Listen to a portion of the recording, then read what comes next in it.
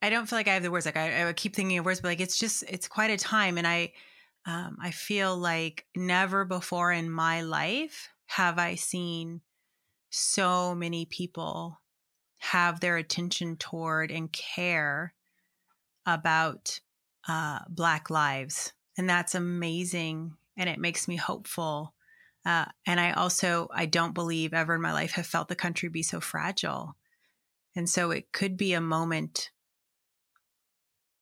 that where we break through, and it could also go really badly. Welcome to Find the Outsider podcast. I'm Tim Merry.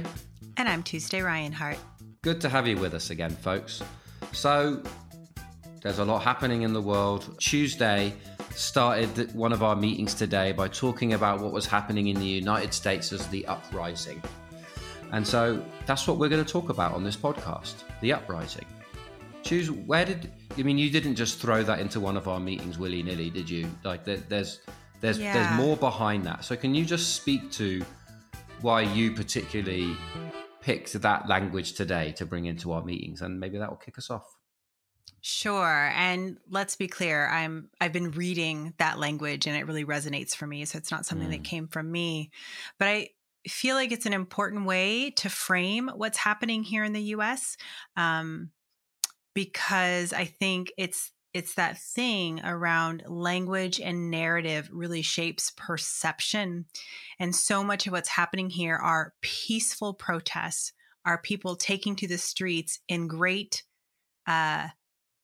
anger and determination and care and commitment and love.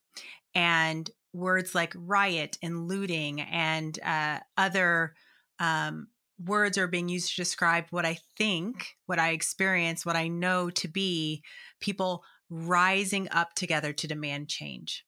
And so I think different language is needed. And I think that needs to start right up front. I think it's fine to call these protests because we are protesting what's happening. And I think what's also happening that cannot be ignored are hundreds and thousands of people are coming together to say no more. And that's an uprising. And that feels quite different from how you might see it portrayed here. And I don't know how it's being portrayed other places, but I know here a lot of what's being shared on the news and what's being focused on is deeply problematic and not reflective of the spirit in which things are happening. Yeah, we were chatting earlier today, and I was saying that on the BBC podcast that I listen to, the news podcast, they always start with the vast majority of protests across the United States have been peaceful, and then they'll go on to a story of one of the kind of like major protests that became violent, or they'll talk about something else, but it's the same line, and they repeat it again and again and again to the point where I've memorized it. You know. So it is interesting, I think, and you were saying that isn't necessarily the kind of dominant narrative that's surrounding the media as they report on the uprising in the United States. Yeah, and I have to be careful, right? Because I'm not the most plugged in person. I'm still finding social media and some media so overwhelming. But at least what I'm seeing is you're seeing a lot of characterization of violence and looting, and I'm not saying that none of that is happening. And it's all happening in a context. Like there's this piece around, who is actually being violent? Is it the police being violent to protesters? Because that is a violent protest, but it's not, and we're seeing police be very brutal to protesters, right? So we could classify that as violent. So where is the violence coming from? Is the violence instigated, right? Like you've seen pictures of like, and I don't know how real these are, right? So I'm just going to say that, but like you'll see pictures of like police like putting stacks of bricks someplace, like, oh, well, that's interesting. Or police telling people to leave and then boxing them out so they can't leave. And then they're seen as resisting arrest. So there's just so much happening. And also there is righteous anger happening that I am sure is becoming violent, because when you are being killed, you fight back in any way you can. I mean, I feel like in my friend group and in the organizations, like that's understood, but I don't know that that's understood generally. So you're seeing a lot of messages around, well, it's not okay. This is bad, but it's not okay to destroy property, right? As if property is more important than our lives, right? As if, and I saw a really great one just on social media that said like, let's don't pretend like when we like spilled tea in Boston Harbor, no one's like, they're hurting their own ships and spilling their own tea, right? Like this, it's what our country's built on, right? Is like, it's built on protest, is what you're saying. It's built on yeah, protest. exactly.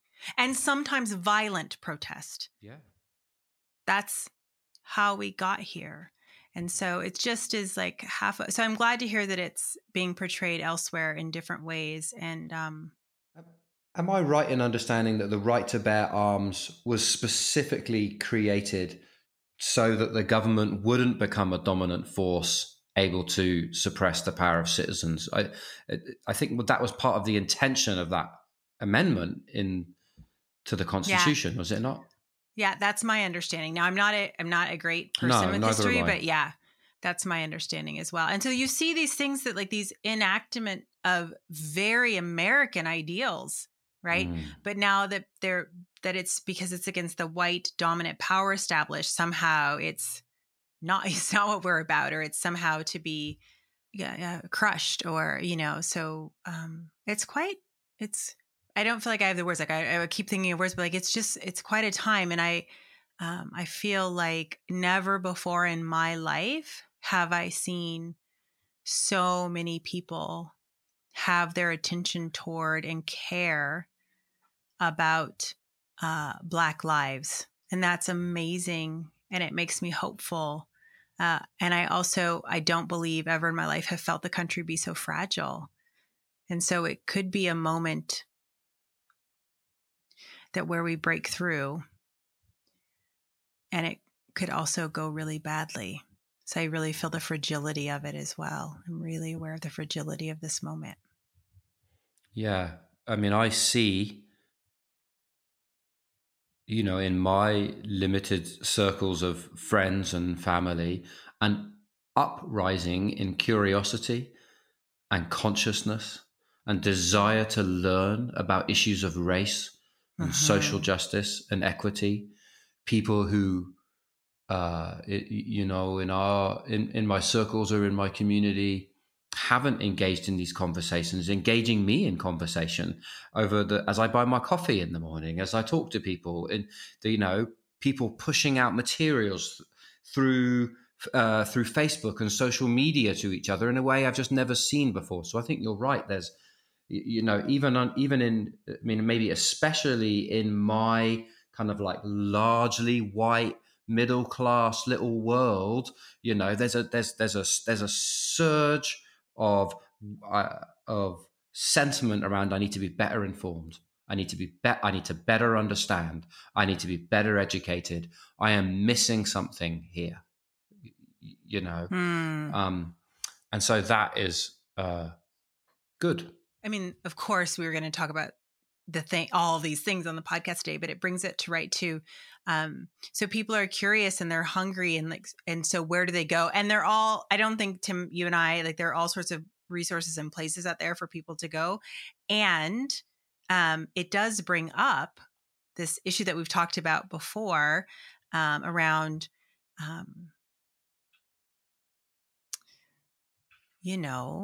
there's lots of good information out there, and there's lots of bad information out there, and there's lots of hard information out there. And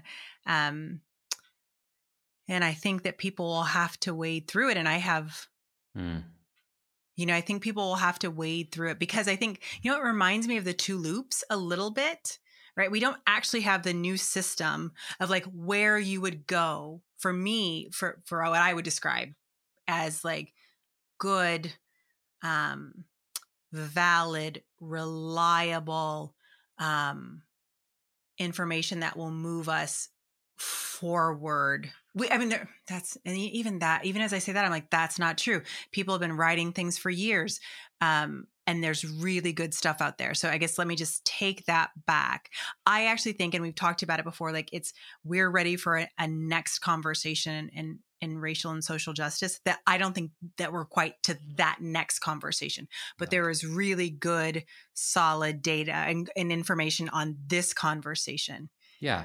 And so one of the things I'm finding, having had the like enormous privilege of being like your friend and business partner, and it is that, you have always said to me Don't go to the anti-racist training, Tim.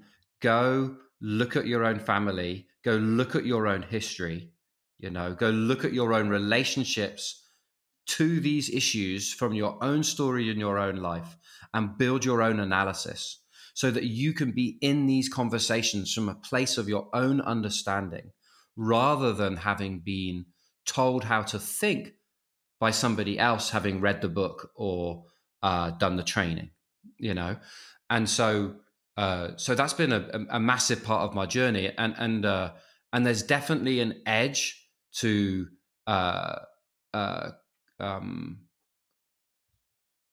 social justice activism that can hold a very strong stance of I'm right, and if you don't agree with me and the way I think, then you can't be in this conversation with me, and yet, and we were talking about this earlier today, like regardless of that, like it's almost like we just need the volume turned up right now. Yeah, that's right. And this idea of splitting hairs between what is good social justice and equity practice and what is not, what is the next conversation and what is the now conversation. Yeah. I think you set me straight a little bit, because I was telling you a story of something that was going on in my community that I think it's just too sensitive to share on air, actually, but it was going on in my community, and you're just like, no, this is all of it all the time right now. We just need the volume up.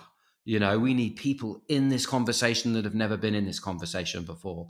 Like, we need to open the gates here, because there is a momentum building, an uprising happening that actually we want to lend as much strength to as we possibly can, especially in the face of misrepresentation in the media and in the news outlets. And so I think that's I really received that. Yeah, you did receive that also, and I appreciated you bringing it, because you've heard me for years say, not that, right? Like, we must move beyond this conversation that we're currently having. And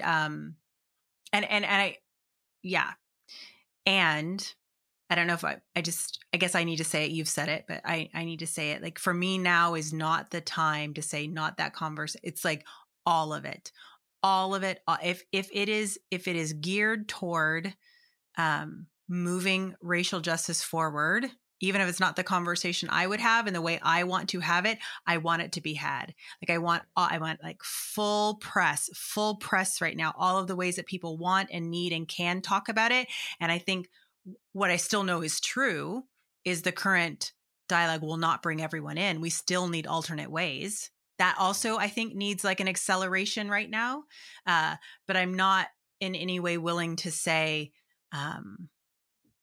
not that this. Like, I just think it's time for, like, what are the 18 doorways in? Let's open them all. Because we need numbers, we need mass, and different things will talk to different people. And yes, I'm seeking a different way, but at this moment, I'm just seeking a way. Right, and I've just loved some of the voices I've been hearing on the radio around this, saying, like, what's different about this is that it's not local in the United States. Right? Like, it's actually expanded across the United States. Yeah. And what's different about this is that it's expanded beyond the United States, in that you're seeing protests in London, you're seeing protests in New Zealand, you're seeing protests in you'll see, as a follower of the Premier League football, you're seeing the Liverpool team take a knee, the Liverpool soccer team take a knee, you're seeing Jadon Sancho, who hopefully Manchester United are going to buy this season because he's so amazing, currently plays for Borussia Dortmund, kind of like pulling off his shirt, and underneath he's written in pen on his shirt in support of the protesters in the United States, So this truly has become something that is an international movement where all eyes are on the United States. I mean, I have this real sense of, like, we're all watching. And I know we've had this, it is so important not to turn away right now, but like this is the thing that is different about what is happening right now. Is it's not regional. It's not even national. It's international. To the point where our international clients are calling you up and being like, "You all right? Well, what's going on?" Yeah. Right? I mean, you're literally getting calls from people we work with who care about you, you know? Our international clients who work with those in conflict and post-conflict zones are, Yes. you know what I mean? Yeah. Are calling me like, how's it going? Yeah. Yeah. Isn't that amazing? Yeah. This is, I feel like, and again, I've never experienced a moment like this. I've never experienced a moment where so many eyes and the openness and willingness. Now, again, I feel the fragility of the moment. I don't think it guarantees anything, but I am so aware of never being in a place like this before. And that's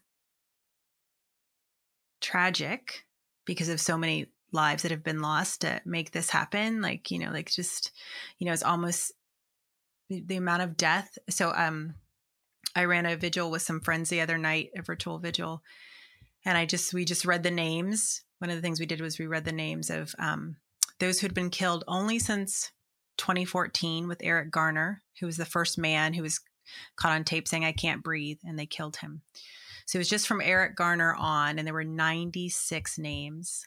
And I don't know that it was an exhaustive list. And the place I got it said this may not be an exhaustive list. 96 people, unarmed Black people, men and women, killed by the police since 2014. I mean, it's just like at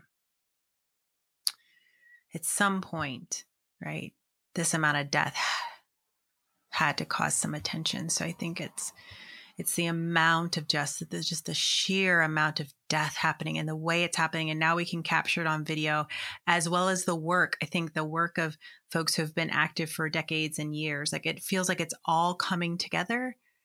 Plus, I think this president, frankly, all of his signaling to white nationalists throughout his presidency, all of the things he's allowed to occur to people of color and have instigated against people of color, his presidency, COVID, it just feels like a moment, right? It's just such a moment. I don't think I've ever lived through anything like this. And so it's a true confluence of events, isn't it? I mean, it's incredible. Can you talk to me a little bit? You've used the word fragile, and I don't know whether you said fragile and potent, but fragile, but also full of hope. That's what you said, fragile and full of hope. So can you talk to me a little bit about the fragility and the hope? Can you just take me a bit below that in terms of what you're seeing? Yeah. Well, I mean, so the hope for me is like the amount of people who care, who care, who are like being obvious about who care, who are, I mean, just from everything from podcasts I listen to that are just about comedy to clients calling me, to like friends on social media. I've gotten so many beautiful emails and texts from white friends saying, "How are you? Are you?" And they love me. So it's just like the amount of dancing in the streets, the amount of creativity that the folks who are out on the streets are using, the singing, the dancing, the signs, like there's just something vibrant and vital and potent and electric happening, and it's going in a direction. And as we know, when that new system begins to form, the old system does everything it can to crush it. Yeah. Right. And so it's built for self-preservation, right? Right. So of course it's fragile because we are one of the most, I don't know if weaponized is the right word. We are a country with a lot of weapons, right? Here. That's a powder keg, right? We just 3 weeks ago had armed protesters at the State House because they weren't allowed to shop, right? So about COVID, right? So we've got people who have a lot of arms and people who are out in the streets. And that just, for me, and a president that will single white nationalists, right? Who are armed, who are organized, right? And so, of course, you begin to see other militaristic left responses. Right. Right. So what does that mean? Right. We have a galvanization of people out and about, the vast majority without weapons. We have a militarized police force and we have a militarized white nationalist groups, right? So that just feels to me like it's incredibly fragile. Like it could what's that term? Break bad. It really could. That's entirely possible. And can you talk to me a little bit about the kind of the people of color beginning to militarize in response? Yeah. Well, I don't know if they're beginning to militarize. I think again, actually, but yeah. I think that there's probably been. I know that there's been, a militant, and the difference is that is a protective militantism. It's not going out and seeking. It's like, here we are. We will protect our families. It is our duty to protect our families, right? So I'm just seeing more on Instagram of families with guns. And of course that would be the response here, right? I can even find it in myself to be like, ooh, there's a lot of guns out. Do I need a gun to protect myself? Like, it's just like, I don't have a gun. I will not get a gun. But there's just like, it's just on countries do it all the time. Arms races, right? Yeah. So you can imagine that could happen on a smaller scale. And so I just think, and I don't want to be alarmist. I'm just aware. I'm aware that we're a country that has a lot of weapons, and we're a country that uses its police force against its citizens. We're seeing that over and over and over again. We have some people in our community who they're originally from here, so they've kept their house in the town, but they live in LA, and they got so uncomfortable with what they were seeing in LA in terms of people arming themselves that they packed everything up in the Winnebago and drove across country, not knowing if they could get across the border. And they drove all the way up and came back. And I didn't know they were actually back. And then I saw them on the street and I was like, oh. And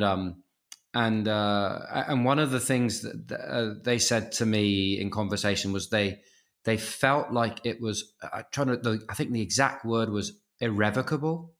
Like irrevocable harm has been caused now. He was like, there were people I used to still be able to have dinner with, but if what you're doing is aligning yourself behind Trump, this isn't actually political anymore, Like if what you're doing, if you're not just aligning yourself behind the Republican Party, but you're aligning yourself behind this man, he's like, I can't have dinner with you. Like it's done. Like the ability to bridge is over now, and that really struck me of and I think it speaks to the kind of fragility that you're talking about. Yeah. I mean, I have a curiosity because I think there have been a lot of people who could bridge. Yeah. They could be in that intermediate space. Right. Right. And I think that, there are a lot of people who could never be in that intermediate space because it was our lives. And, But the further that pulls apart, I don't know where that ends. I mean, I guess, right? I mean, like, what are you the person who says break down or break through? I've said it a few times. So, I mean, I think that that's the moment, right? Like I'm not saying anything that none of us know. A moment like this can lead to massive transformation, and it has. Right. Yeah, I was going to say, right? It's not a dream. It's not a dream to hope that this could lead to massive transformation. We know it. We can learn those lessons in history and we can go forward. It's possible. And it can lead to just massive rupture. Yeah. And I today, we'll see. Today, I feel quite hopeful, even though I don't see how it's going to resolve. Yeah. Cool. But I appreciate people trying. And I think we got to try all the ways. And I'm not interested in, somebody sent me, do you remember Eileen Reed from Cincinnati? She sent me Of course I do. Are you kidding me? Yeah. She sent me a really good. That's awesome. She sent me a video today. It was a woman talking about the Black middle and upper class and the strategies that we are suggesting. And she was like, yeah, go do those strategies. I'm going to be in the street. And she was just like, we need all the strategies. All of them. Yeah. Every single one of them. Please go do that thing you do over there, but don't dare criticize what I'm doing over here. And I'm going to leave you to it. So it was a beautiful, we need all of the things. Right. Yeah. And in terms of our work, before we close this out and kind of do a poem and a song like we always do, like in terms of our work, it's becoming part of the narrative that surrounds our work, isn't it? I mean, it's like we're running, because obviously we can't travel at the moment. So we're beginning to deliver what we would have delivered face to face remotely. And that's exciting for us. And we're feeling the potential of that, but also the kind of the context of the protests and the uprising in the United States is becoming something that's part of the framing that we're giving. The context of COVID obviously has been there, but now we're beginning to speak about it and bring it in as part of how we're setting up our gatherings and our meetings, because of course it cannot be ignored. It's part of the context that we're all living and working in, right? Yeah, that's exactly right. So we're running a series of online events next week with people in New York. And obviously we were going to talk about COVID. And once we met with the team today, I'm like, and now there's this other huge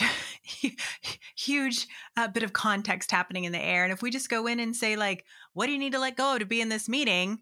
Oh my goodness. Right? Like that's really loaded if we don't do some acknowledgement, some being with, some understanding that with that particular client group, there are a lot of Black folks. And if we cannot make room for this, like, we don't deserve to do the job we're doing. But also, like, it would just be a ridiculous exercise in like having a meeting. It wouldn't be meaningful. It wouldn't, you know what I mean? Like, it just be like, okay, we just waste everyone's time for 2 hours. Like, we have to be with people, and we have to be where they are and where we and frankly where we are.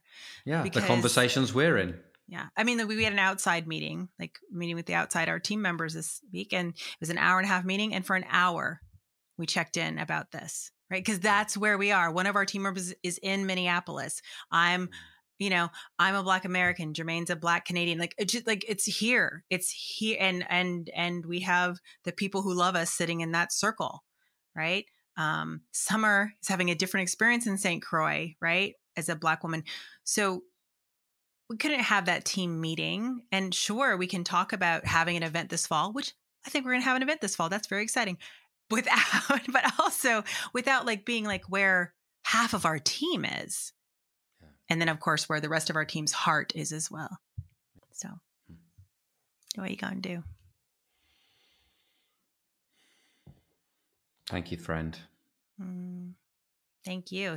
You're a place where I get some information. Like, again, I've just decided to like hole up in my house. So I like it when you send me stuff and, so I appreciate that.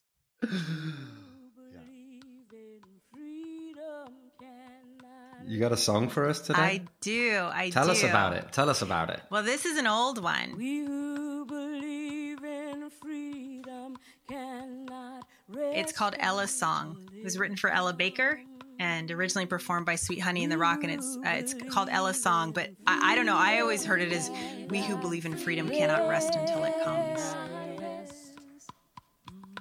We who believe in freedom cannot rest until it comes. Until the killing of Black men, Black mothers' sons, is as important as the killing of white. So good. And our friend Isoke sings it often in workshops. And so just like that song just moves me, makes me think of people I know and people I love. And I sent it to Brona after the last UK election because she was devastated, right? So I just sent it to her and said, hey, I don't know if this will help, but this is a song from North America to maybe like take heart. And she sent it back to me this week. And just as a little reminder. Yeah. So I wanted it's Ella's Song. We who believe in freedom cannot rest until it comes.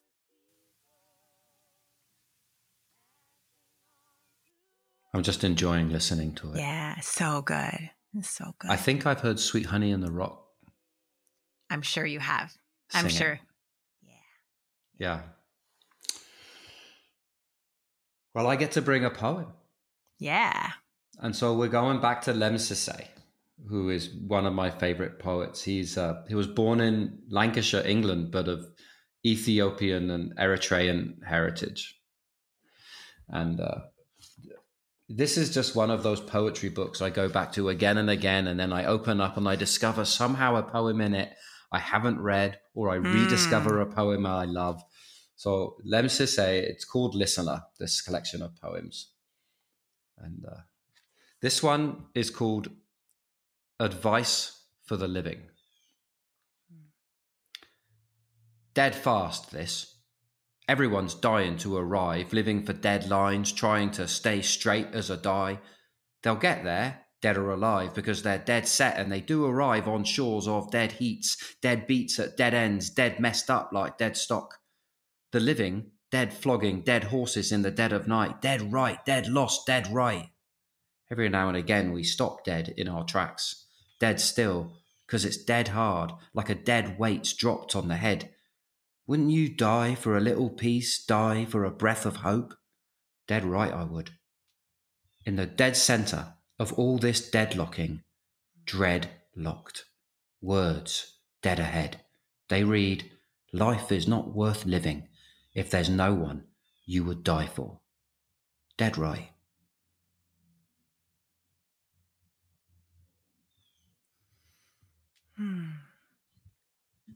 Thank you. It's beautiful and hard too. Yeah.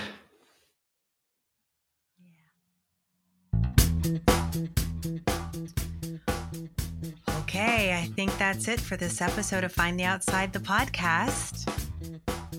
It is. I'm totally reading the script right now. Make sure you subscribe to the podcast in Apple Podcasts, Spotify, or wherever you find your podcast. That's right. New episodes of the podcast are available every second Tuesday. If you'd like to get in touch with us about something you heard on the show, you can reach us at podcast@findtheoutside.com. You can find links to any of the resources, poems, books, songs we mentioned during the show in the show notes for this episode over at findtheoutside.com/podcast, or in the description for the podcast in the podcast app you're listening to us on. You can find the song we played in today's show and every song we played in previous shows on the playlist we created on Spotify. Just search Find the Outside on Spotify playlists, or you can find a link over at findtheoutside.com/podcast. This episode was edited and produced by Mark Coffin at Sound Good Studio, our ever patient and discerning podcast producer. That's right. Thank you, Mark.